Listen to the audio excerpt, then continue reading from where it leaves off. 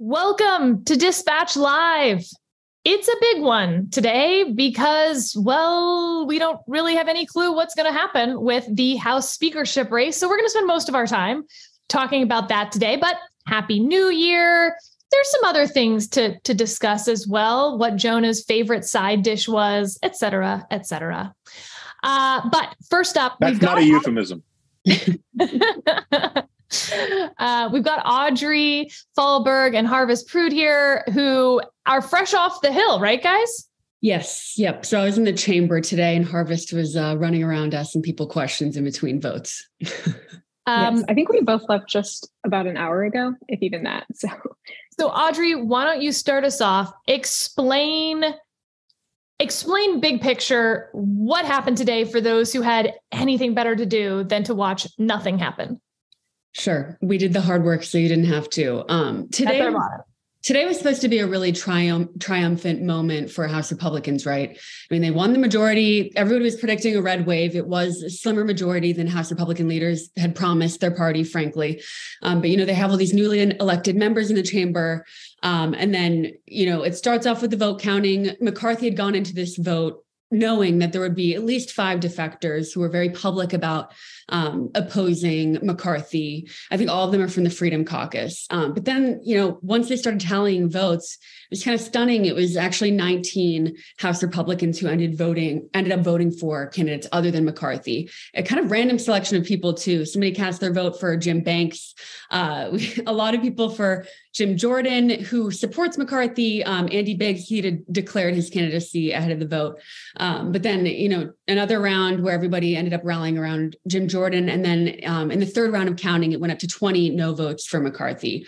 So that left him with just 202 votes in support. Every single House Democrat actually voted for Hakeem Jeffries, which is a kind of stunning degree of party unity that they really wanted to project today to contrast with the House GOP's chaos. But yeah, it's pretty uncertain.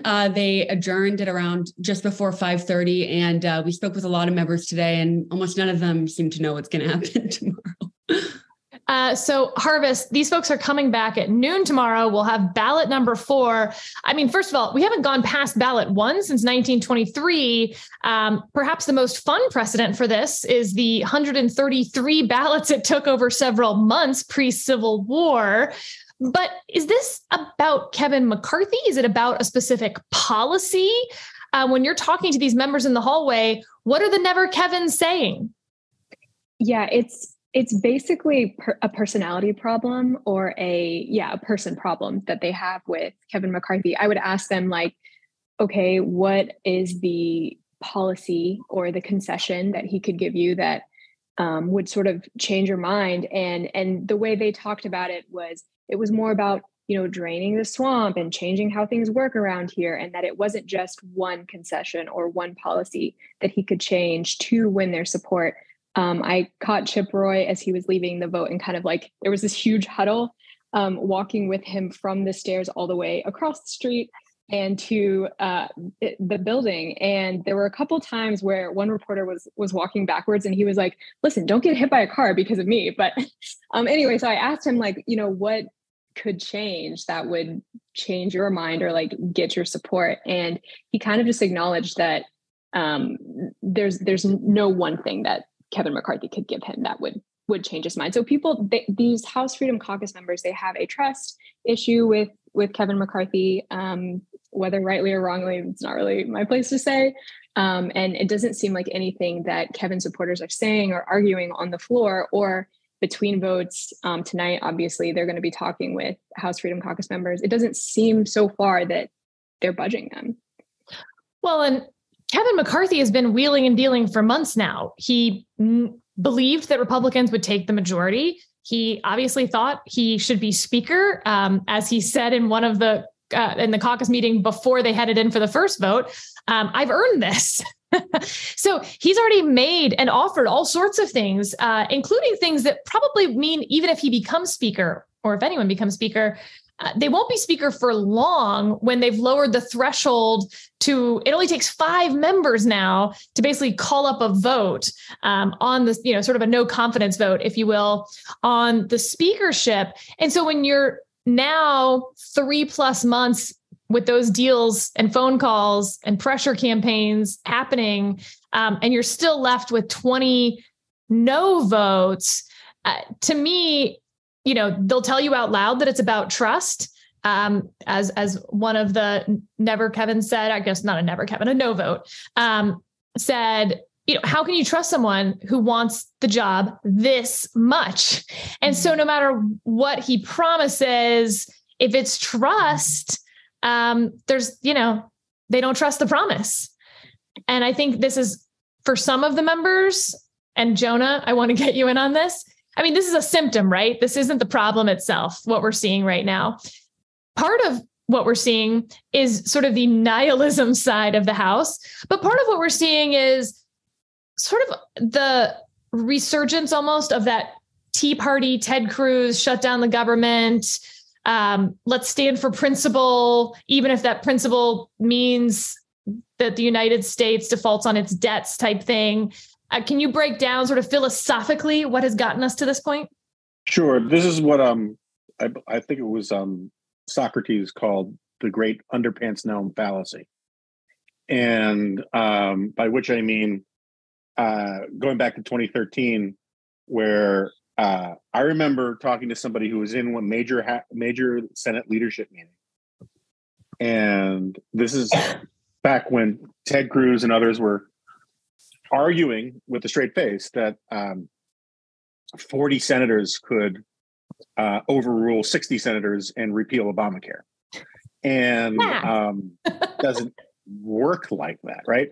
And anyway, this friend of mine was in the meeting, in a major meeting, and of like chiefs of staff and stuff, and said, so like, what's the end game here? Mm-hmm. And a very prominent person said in response to him, oh, you're one of those end game guys. As if like wanting an actual goal for a strategy was a sign that you were some sort of sellout. And I think about that all day today, watching all of this stuff, as you watch people move goalposts and change what the demands were and all the rest. It boils down to, you hear these people, and this is why I talk about the underpants gnome thing. It's like, step one, block Kevin McCarthy. Step two, question mark, question mark, question mark. Step three, total victory, right? No one has step two here.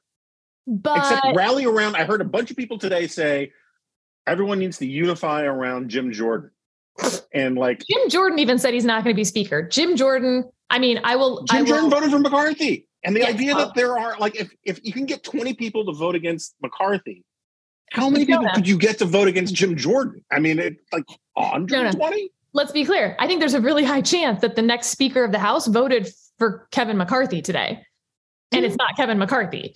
I just don't think it's going to be Jim Jordan. No, I think it's going to be Scalise or somebody like that. But my only point is, like, I think the nihilism is the point here. There are no grand ideas at stake here. McCarthy is essentially a pro-Trump person. Marjorie Taylor Greene is clearly a pro-Trump person. Lauren Boebert is a pro-Trump person. It is pure sort of performative stuff, with the exception of a couple people like Chip Roy, as we were saying before we started recording, who actually believe it. But even Chip Roy's got the problem of not actually having so many of the things. I was in CNN for 2 hours today, listening to one interview after another, and the arguments always seem to be like, and because vests have no sleeves, Kevin McCarthy cannot be speaker. Like there was all these non sequiturs between what they want and what they think Kevin McCarthy represents. Brendan Buck, who has worked in House Republican leadership before, and I've worked with Brendan before, he wrote this long piece in the New York Times that I thought was really fantastic in explaining what all's going on, what all can happen, how the votes all will work, what happens if some people leave, how Democrats could help. I mean, it was a really good step-by-step layout. But in the end, I thought his analysis was spot on, where he said, weakening Kevin McCarthy is the point.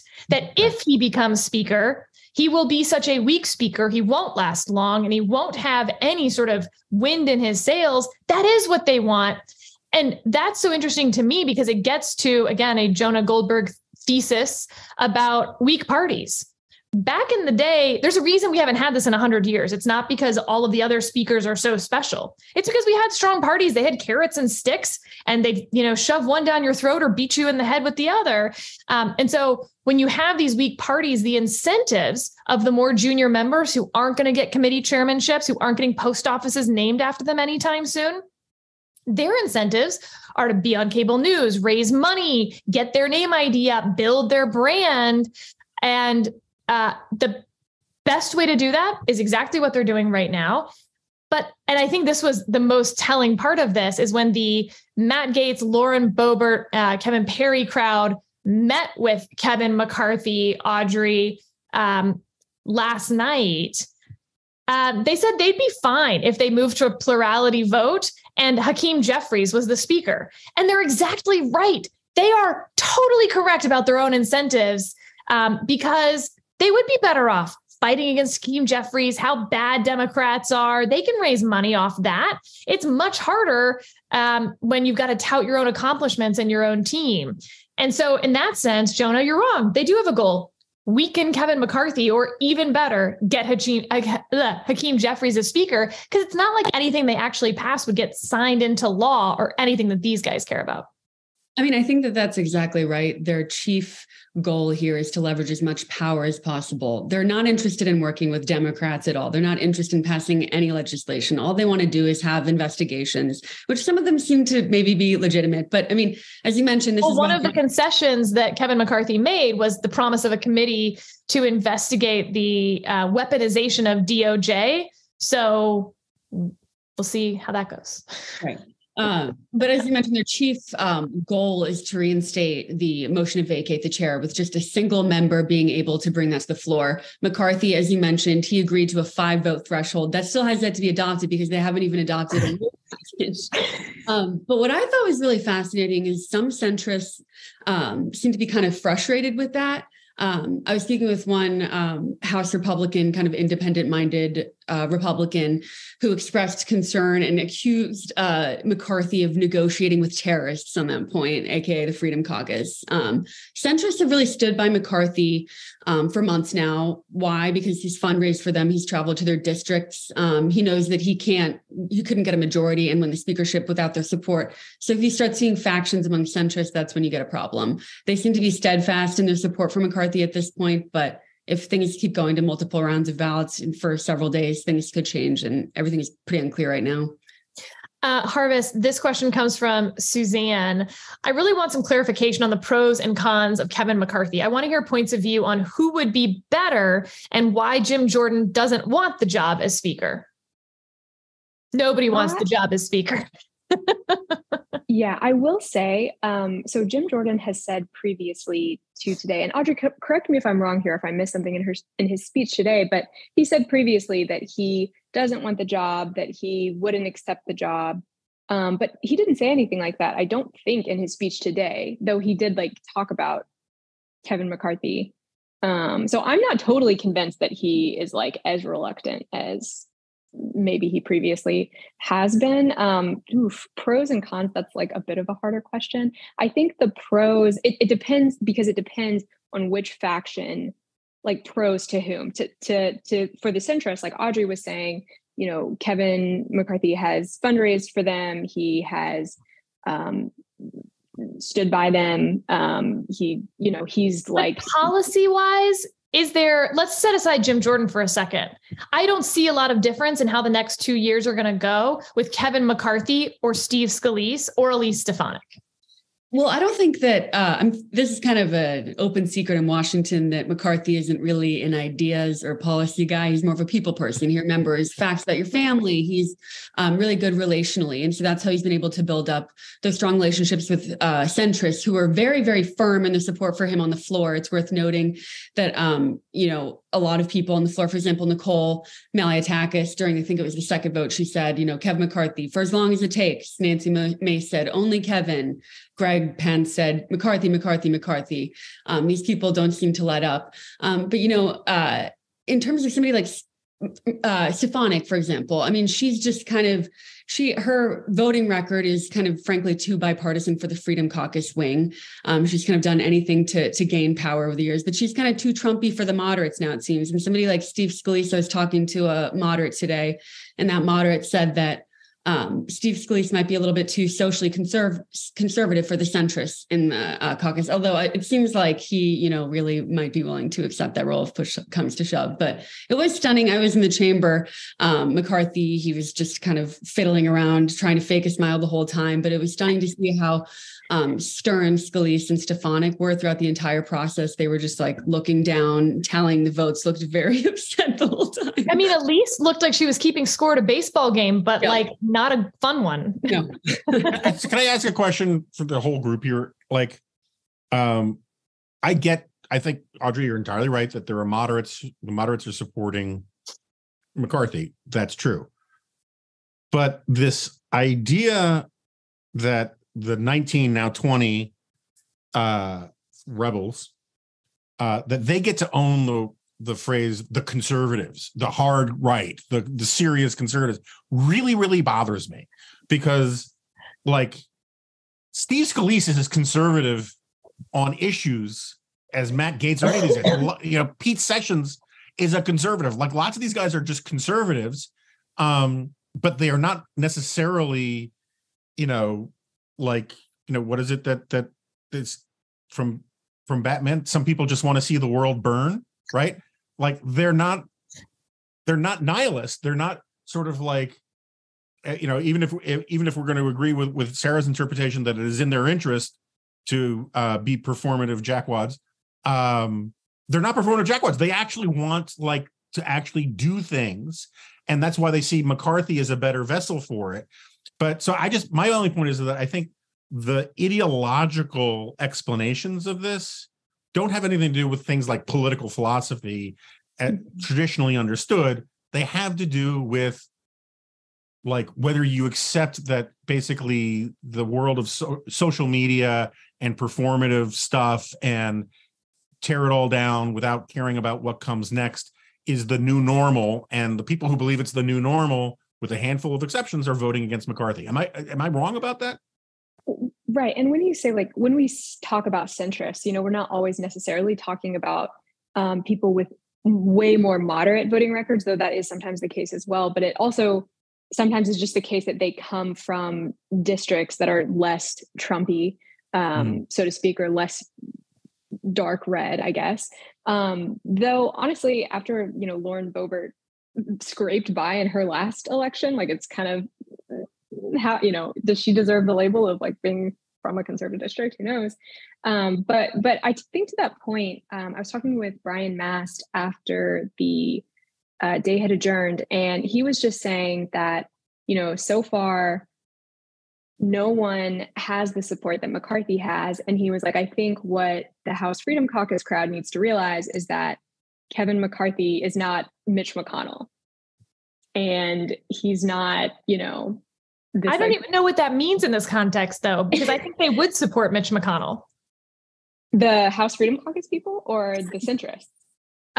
I think the House Freedom Caucus people would support Mitch McConnell because Mitch McConnell, like Nancy Pelosi, still has carrots and sticks that a Kevin McCarthy, frankly, just doesn't have. I think he was making the point that, Mitch McConnell is kind of on the outs with Trump, whereas Kevin, after a lot of bowing and scraping, but this is not a trust issue, right? Yeah, yeah. Okay.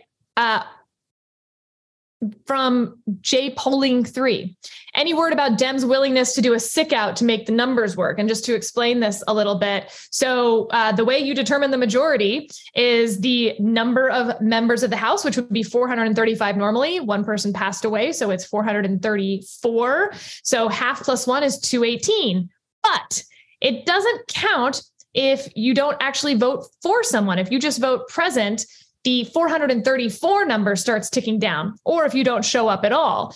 And so if enough Democrats decided they'd like to sleep in tomorrow or enjoy a, boozy brunch over on the Hill and simply don't show up at noon for that fourth ballot, and you get down to, let's say 34 of them don't show up. Now you're at 400.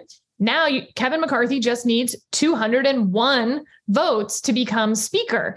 If all of those people who didn't show up were Democrats, he has that in theory for the fourth ballot.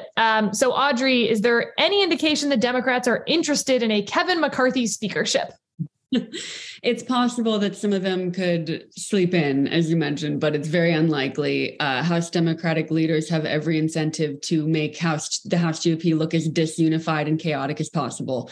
I think it was Catherine Clark, one of the newly elected Democratic leaders, who Harvest, I think she just sent out an email earlier in the afternoon, basically reminding people to stay vigilant and come in for the votes. There's one point, maybe you saw this, Sarah, if you're watching on C-SPAN, where AOC, I think it was the second or third vote, and she was out of the chamber and they called her name and she was like, Jeffries. She came running in. And so it is kind of a stunning achievement that they've gotten every single, Democrat to vote and stay unified. I think it's the first time that's happened in a while. Obviously, they're not going to vote for McCarthy.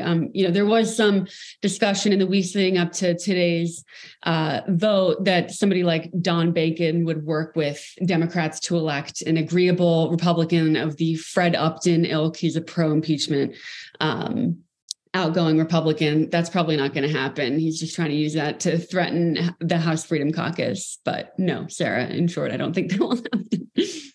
And Harvest, what do you think actually goes down tomorrow? What's your prediction? Or what do we know? What do we not know? What we know is basically what members told me, which is that there's going to be a lot of talking and a lot of conferencing. And it's interesting because the 20th vote against McCarthy was Byron Donalds, who earlier in the day, I spoke with him when he was coming out of the GOP caucus meeting that morning, where Kevin McCarthy had been giving his basically last speech, trying to convince everybody to unify. And I asked, did his speech change any minds? Has anything changed any minds? And he was like, no, everyone's dug in. I don't think it changed a thing. This is just, where people are at. And so I found it kind of ironic that a few hours later, he was the one whose mind, at least temporarily, had changed. He also said it could change back. He said he's not ruling out voting for McCarthy. He just wants it over, right? I mean, that's his position, which I have some respect for. So what do they think is going to happen tonight? Why adjourn? Why come back at noon? Why not have Vote-A-Rama through the night? Is it Sean Hannity and Tucker Carlson? Is it Kevin McCarthy trying to make more deals that he didn't make over the last 3 months? I don't think we really. Oh, I'm sorry, Audrey. I don't think we really know what the path forward is, but the goal of adjourning tonight is basically to talk and to get to a consensus. Ideally for Kevin McCarthy, it's so that the next time he walks onto the floor, he has the votes. Whether or not that happens, I'm skeptical, but that's his angle at least. Sorry, what do you think? Yeah, I see his numbers growing, it seems. You see Kevin McCarthy's numbers growing overnight tonight? Oh, no, sorry. The Jim Jordan's, if he's sorry. No, I don't. I mean, it ticked up from 19 to 20 no votes. But just one thing that struck me, Sarah, you kind of touched on this, is how the Freedom Caucus, it doesn't really seem like they care who's elected. I mean, Byron Donalds, who's in this scrum with a bunch of reporters, and somebody was like, do you think that Jim Jordan actually has a path to the speakership? He's like, oh, I don't know, maybe. And it's like, well, then why did you vote for him? But he said that one of the reasons why they want Jim Jordan to be speaker is because he doesn't want the job. And they're just really frustrated that McCarthy has been in leadership for so long and he's promising all these, big promises. And it's like, well, why haven't you done all this stuff already? You've had the opportunity to do it. But yeah, tomorrow's going to be another fun ride, it seems. All right. And you guys are going to hop off now to go write this all up for the Dispatch. So there'll be plenty to read about tomorrow. And then you're going to be back in the halls, back in the chamber tomorrow, right? That's right. And what's the best way to get updates? Are y'all tweeting? Are you tweeting? Yes, for sure. Yes. Okay. Audrey, what's your handle? My name, Audrey Fahlberg. Okay. Harvest, what's your handle? Same, Harvest Prude. Man, you guys just totally missed out on naming your Twitter handles like it was 1995 AIM Instant Messenger. It used to be Falloutberg, like Fallout Boy, but I decided to be professional and change it. But, maybe I should change it again. I mean, here I am. All right, Audrey Harvest, thank you so much. Now, Joan and I will pontificate for the remainder of the hour. Thank you, guys. Thank you. Thanks. Okay, Jonah. All right, Sarah. Let's get real about this. Does any of this matter? Right? If nothing the House does is going to become law anyway, and we're deciding between Kevin McCarthy and Steve Scalise, is this more about the political moment we're in, and again, shifts in party power, maybe? But it's not actually going to matter to anyone's life except Kevin McCarthy and Steve Scalise. Yeah. So I'm sort of on team Chris Starwalt and Jim Garrity and a few other people on this, in that, look, by Friday, we're going to know who the Speaker of the House is going to be, like 95% sure of that, right? So like in 2 weeks, people are like, remember that? That was weird, right? I mean, it's going to be like a one of 100 other things that we thought was like this huge story for 48 hours that turned out to be interesting. But I just, there are no great ideas at stake here. Again, you got pro-Trumpers on both sides of this. You got, squishes on all various sides of this. And it's really about sort of the humiliation of Kevin McCarthy in some ways. So like, I understand why it's politically interesting. It does represent the dysfunction of the GOP in a nice encapsulated kind of way. But, there's very little big picture about it that I think really, really matters. And I start to roll my eyes when I see these people on TV saying, every day this goes on, the ability of Congress to deal with the people's business shrinks, and all this kind of stuff. It's like any leader, any speaker is screwed with a majority of 5 seats, right? And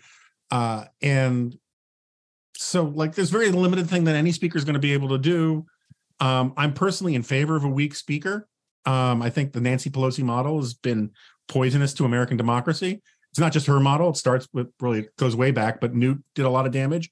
Paul Ryan tried to stop it. But explain that, because I think it's really important. And when you talk to people who are Hill lifers, staffers, or members, they're going to explain exactly this, that Newt Gingrich basically destroyed the institution of the House. And a lot of the problems that we have now, it undermines my thesis about campaign finance reform, because I think that's a very, very good causal explanation for why Congress is so stagnated. But I'm not sure it exactly explains this. So first of all, explain the Newt Gingrich ruined Congress thesis. Okay, so part of it, like I'm one standard deviation older than you. When I came to Washington, it was not unreasonable to think that there were certain committee chairs that were more powerful than the Speaker of the House. And for most of American history, it was not expected that you would know who the Speaker of the House was. It's just, and it's not because Congress wasn't important, it's because the speakership wasn't that important. And what Newt did was, for understandable reasons at the time, like a lot of reforms, it made sense. It's like we were both in favor of C-SPAN in the early days because we thought transparency was good, but it turns out there's problems with transparency. They basically neutered all of the committee chairs. They took away all the sort of ability of committee chairs to punish people.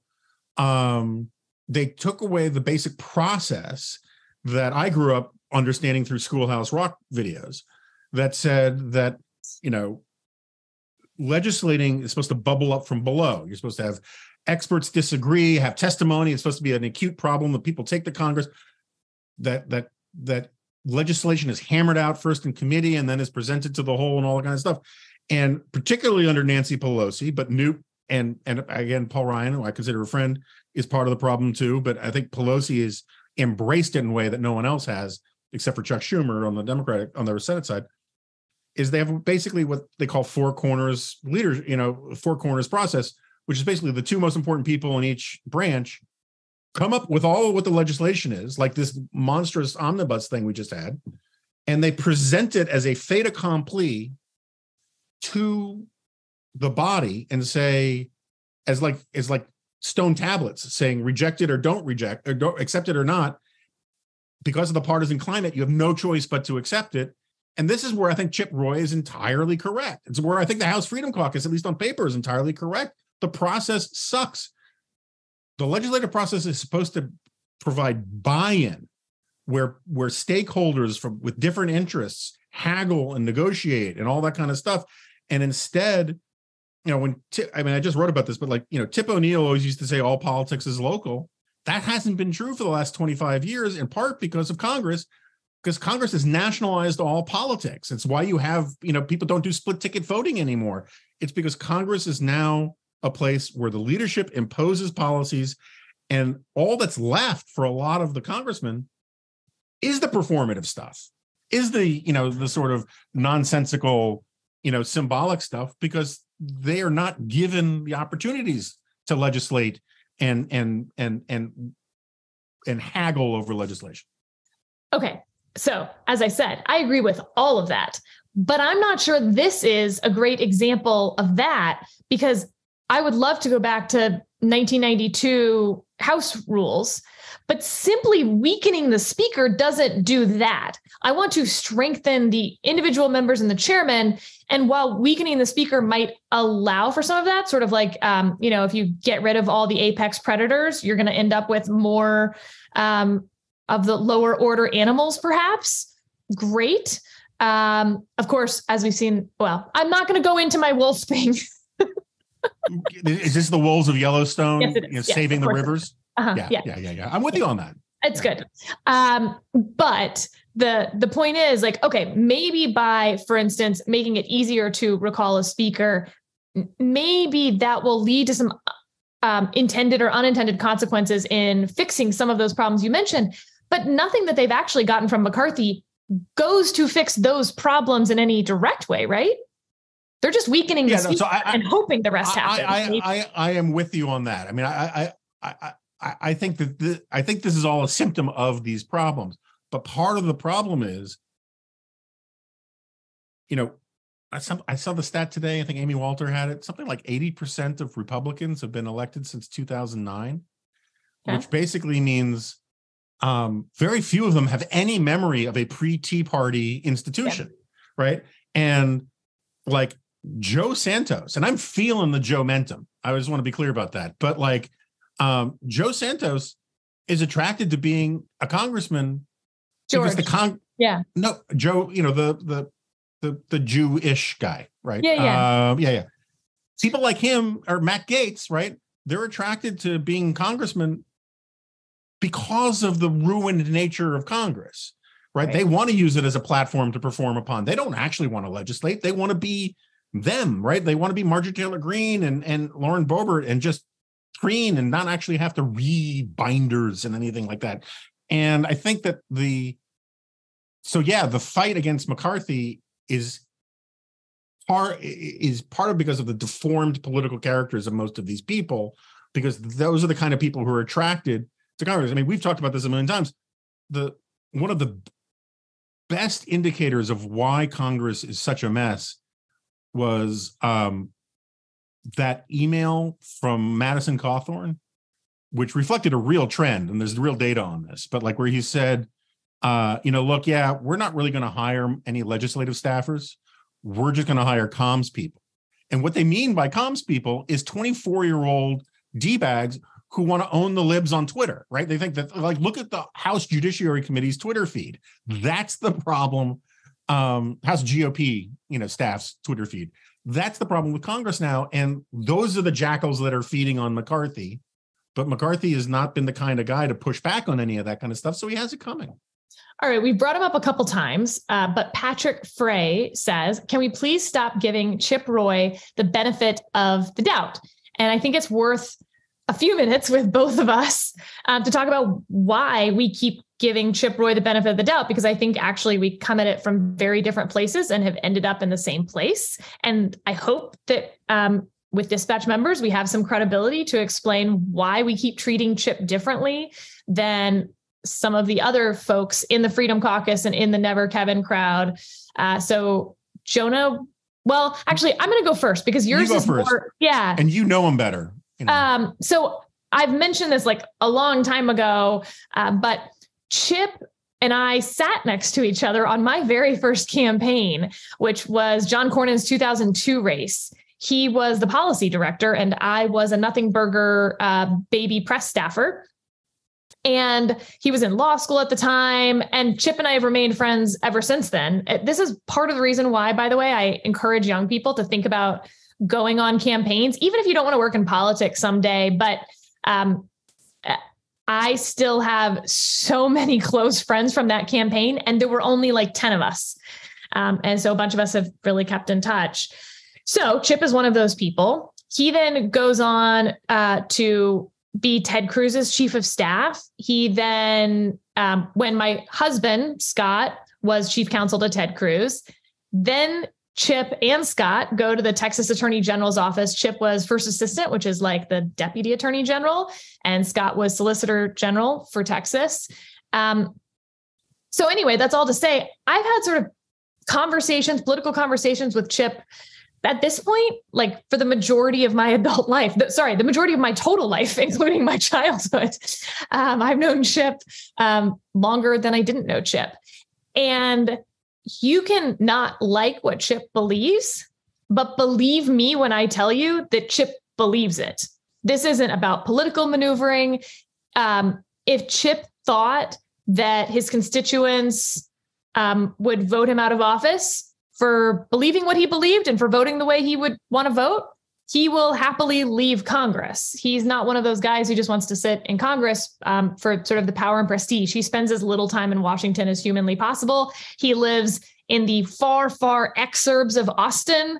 And so the trappings of all this stuff aren't meaningful to him. To him, this has been a policy fight. Oh, and one last thing that will interest you guys about Chip. He ghost wrote Rick Perry's book in the sort of heat of the Tea Party movement. And if you want to see what Chip Roy believes, go read that Rick Perry book from, I want to say circa like 2009, maybe 2010.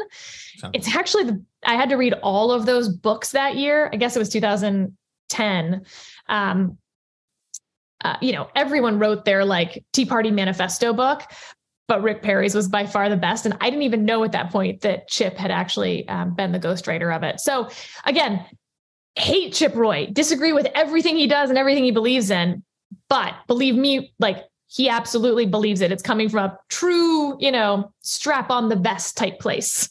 All right. So I'm going to push back a little bit on that. I'm not actually disagree. You know him orders of magnitude better than I do. I think I've met him once or twice.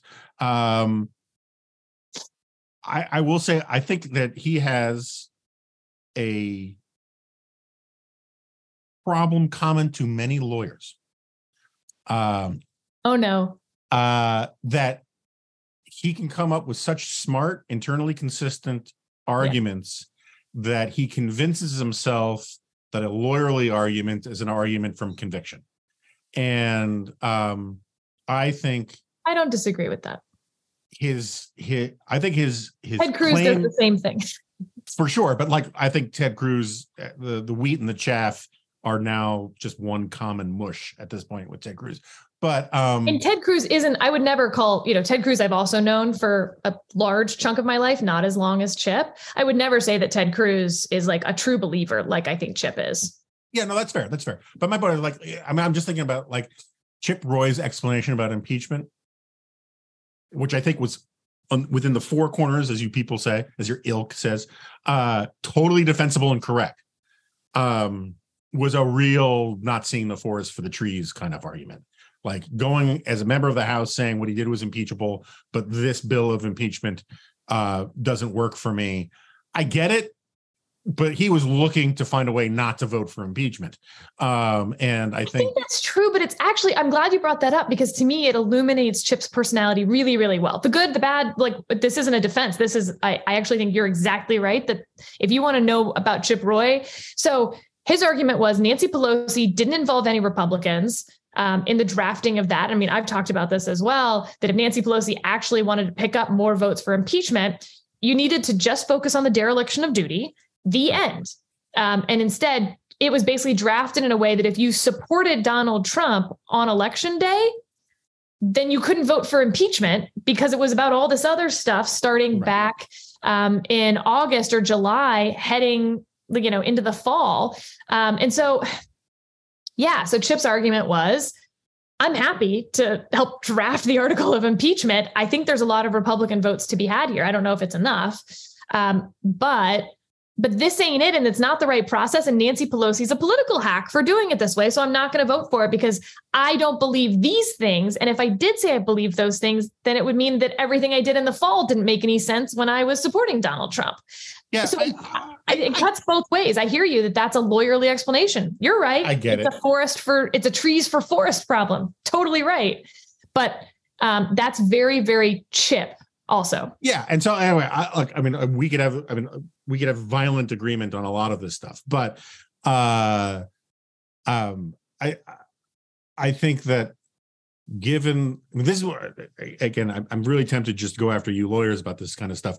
It drives me freaking crazy with impeachment that all of a sudden the only people who are allowed to have expertise on impeachment are lawyers who have lawyerly arguments about legal procedure, and they'll always mumble into their armpit, "Oh, and by the way, this isn't a legal proceeding," right? And the idea that you can't have political considerations in a admittedly political proceeding because it violates BS nerdy legal technicalities in the language, I think is political hackery masquerading as lawyerliness. But that's a different argument. Anyway, look, I think that's really interesting because you're right that if this were a true criminal proceeding, even if I thought the person was guilty of some other crime, I would never vote to convict someone if the prosecutor didn't bring that crime as the charge. And it wouldn't matter like that. I wouldn't care if you harangued me for forest for trees arguments. You bring the right charge. I convict someone, for murder, not for arson, if they killed the guy, but they didn't burn the building and you only charge them with arson. But impeachment is a legal proceeding. Yeah. And I think an enormous number of legal pundits, an enormous number of politicians, I got a lot of skin in the game going back to Arlen Specter voting Glenfiddich or whatever the hell that BS Scottish thing he invoked. The lawyerliness that is brought to impeachment stuff drives me crazy, and I think Chip Roy's position on it was part of it. That said, I do think that he's one of these guys, unlike a lot of anti-McCarthy people. And let me be clear, like tomorrow I'm asking my assistant Guy to find the audio on the various podcasts over the last year where I've talked about with giddy, I'm getting a pony for Christmas glee about Kevin McCarthy being screwed by Donald Trump at the 11th hour when he wants to become speaker. Kevin McCarthy deserves everything he's getting as a person. That's fine. But like a lot of the anti-McCarthy people have no problem lying, not knowingly lying. And I think that Chip Roy, while I think his analysis is a little wrong on some of this stuff, he's definitely got this step 2 ? Stuff in spades. Man, I heard him on CNN today, and like the things he's talking about as if like Scalise will usher in all of the things that Kevin McCarthy won't. It's just nonsense as political analysis. But I think he comes at this stuff from conviction. I just think he's wrong. And there are a lot of people who, like, I literally don't care what anybody's defense of Matt Gaetz or Lauren Boebert or Marjorie Taylor Greene is. That doesn't mean they're not sometimes right. And it doesn't mean that they're not sometimes knowingly lying, but they are just so full of fecal matter that it doesn't matter to me what their specific defenses are in a specific case. That's not true of Chip Roy. I think he's got integrity. I just think he deludes himself the way a lot of lawyers delude themselves. Okay, Jonah, if you were a member of Congress, how would you have voted today? That's a tough question.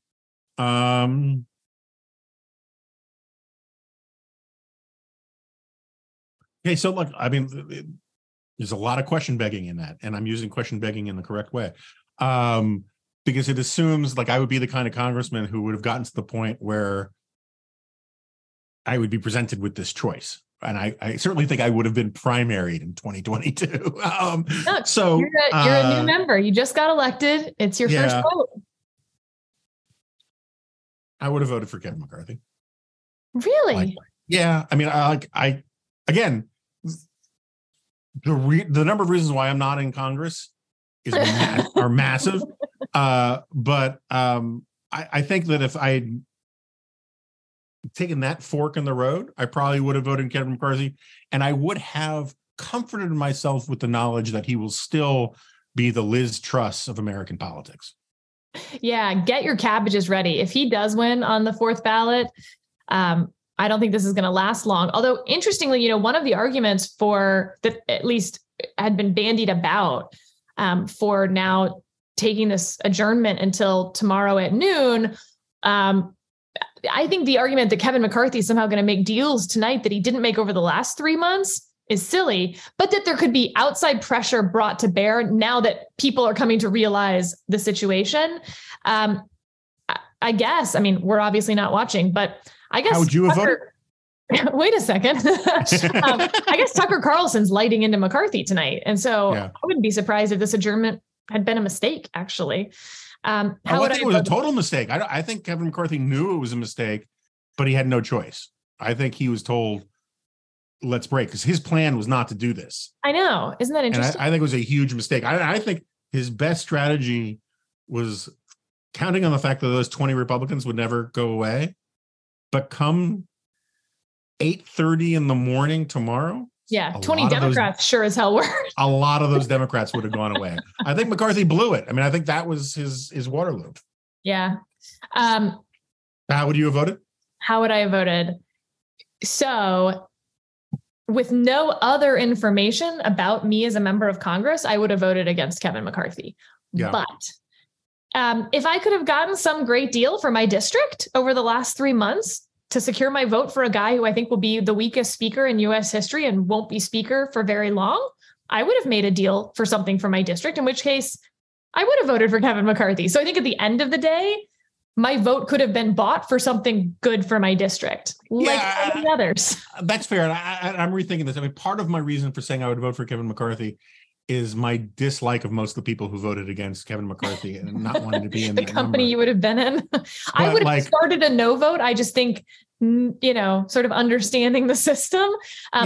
There is absolutely, my vote would totally be for sale in this context, for sure. Yeah. And I say that as a matter of profound principle. Like this truly, is something I actually mean that. I think as a member of Congress, your job is to represent your district, get the best deal you can for your constituents at all given moments.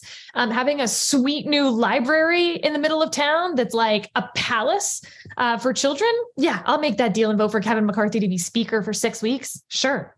Yeah, and the Kevin, but like even the stuff that Chip Roy is demanding, that's more like the kind of stuff I like to imagine I would demand.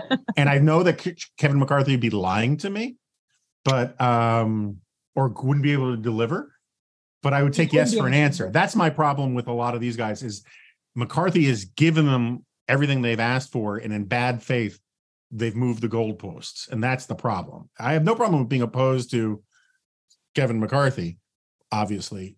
But like, if you say you have my vote for, if you give me X and then I give you X and you still, well, now I want, it's what was it Gary Oldman says in Air Force One? My country needs so many things, right? After he wins everything. That's how I kind of feel about it. By the way, as some of you know, my boy cat, Zoo, passed away in October. And that was Franny, the sister, who you've never seen before because the loss has hit her hard, certainly. This was her protector who died. Like Zoo was always the one sort of out front and center, making sure that the murderers were at bay. So she does wander around the house crying a lot. She might be senile. I'm not sure. She is going on 16, but at least in this room, she has come out of her shell once Nate is asleep. If Nate is awake, no. She's quite a handsome figure. She got quite a handsome figure. She really is. And she's the softest cat. She is softer than Zoo was. I have to, my family does not like to hear this, but Ralph, who I always described as my wife's cat, passed away a couple years ago, right around January 6th. And I gotta say, Gracie loves it. She's feeling her oats. She's like she could not. It's now in retrospect clear to me that she could not stand Ralph, and that Ralph kind of bullied her. It's so funny. I thought that Fran hated Zoo. Yeah. And so I absolutely thought with Zoo's passing, she would be like, oh, finally, he constantly was harassing me and attacking me and like wanting to play. And I was like, shut up. But instead, no, you'll like hear her crying in random corners of the house, like at 11 a.m., like no reason. So cats are weird. I mean, let's just be honest. Cats are weird. That's true. There was one person in the chamber who was happy that the news cycle had moved on to this. We've mentioned him already, but one George Santos of New York. Is that Joe Santos? No, you kept saying George. Yeah, it's George. I mean, who knows what his real name is? I don't want to confirm here that it's George. Really, George? He ran as George Santos. That was the name on the ballot. Look at, I could sworn it was Joe Santos. I've been making Joe Mentum jokes forever, and everyone just sort of laughs at me. And I'm like, now they're laughing at me because I'm a moron. Look at that. You're right. I apologize. Good God, I could have sworn he was Joe Santos. Well, let's get his long form birth certificate before we pile too much on you. So he sat in the back of the chamber today and nobody talked to him. And then I guess one member did come talk to him until he said his name. And then that member kind of ran away. Yeah. It's sort of the first time I felt a little bit sorry for the guy. Like you get elected to Congress and like literally no one will sit with you in the lunchroom. But the question that we have from John Herman is, what's going to happen to George Santos? I'm curious your thoughts. Oh, I think maybe even you said, I think it was you who said this on This Week. I know it makes you very uncomfortable when I reveal that I actually watch you on TV. I know it does. It's just one of the reasons I like to bring it up. I think there's almost zero doubt that he's got some financial improprieties in his campaign stuff, and they will get him on that. And I want, per your point, it needs to be lawful and correct on the merits, but society really needs to punish people who behave like he does. And I would rather it didn't have to fall to the law to do it. But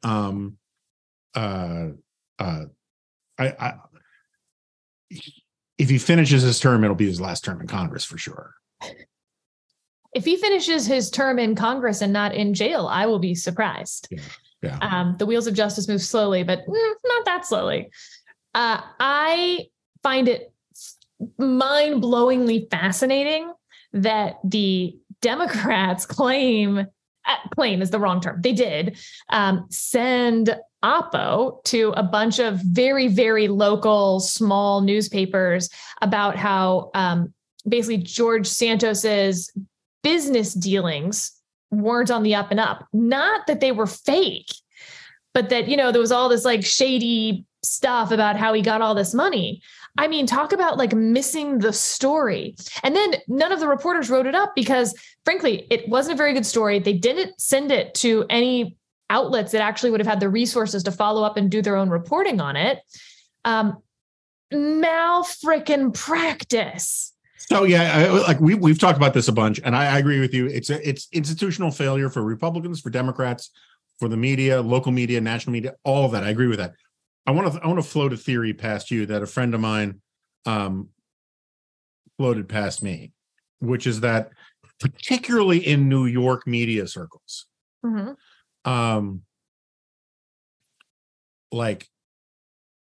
when you think about it this way, and you know this better than I do. The first thing you do when you're doing Oppo, or really close to the first thing you do, is you go see if they did something terrible in college, right? I mean, it's like it's pretty early in the process, right?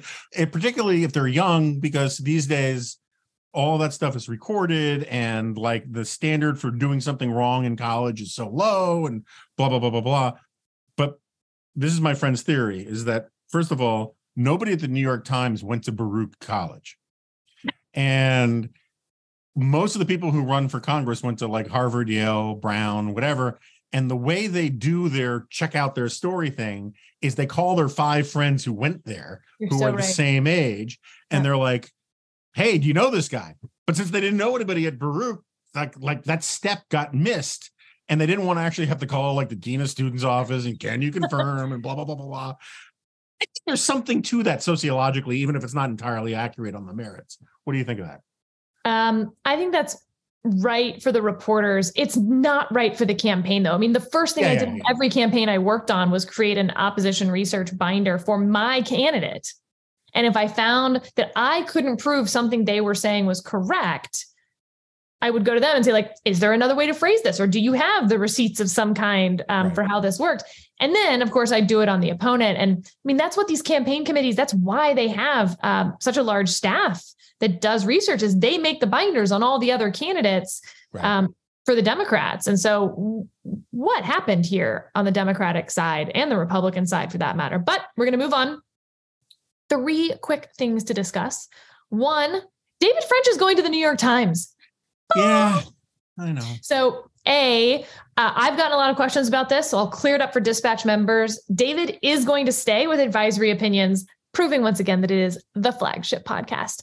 But he will also be appearing from time to time on Dispatch Live. So you're not going to miss David entirely, but his writing will be moving entirely over to the New York Times, which is pretty freaking cool, by the way. So yay for the Dispatch to have a platform that the New York Times steals from. Yeah. So, like, first of all, as I've been saying quite a few times lately, I don't know who this David person you're referring to is, because the only person I can think of is dead to me. And no, I mean, David is, I think you would agree with this, is like literally in like the literal sense is one of the best people we know, right? I mean, he's just a truly good person. Like, although you are surprisingly high on the list, and I feel like a lot of people probably don't know that. Yeah, let's not muddy the waters with that nonsense. Yeah. But like of people that we know that would stop at 2 a.m. in the rain to help someone on the side of the road fix a flat tire, I don't know that I know anybody of better likelihood of doing that kind of thing than David French. And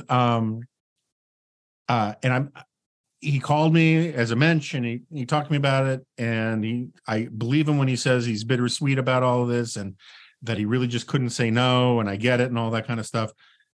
It still hurts, right? And like the part of the problem is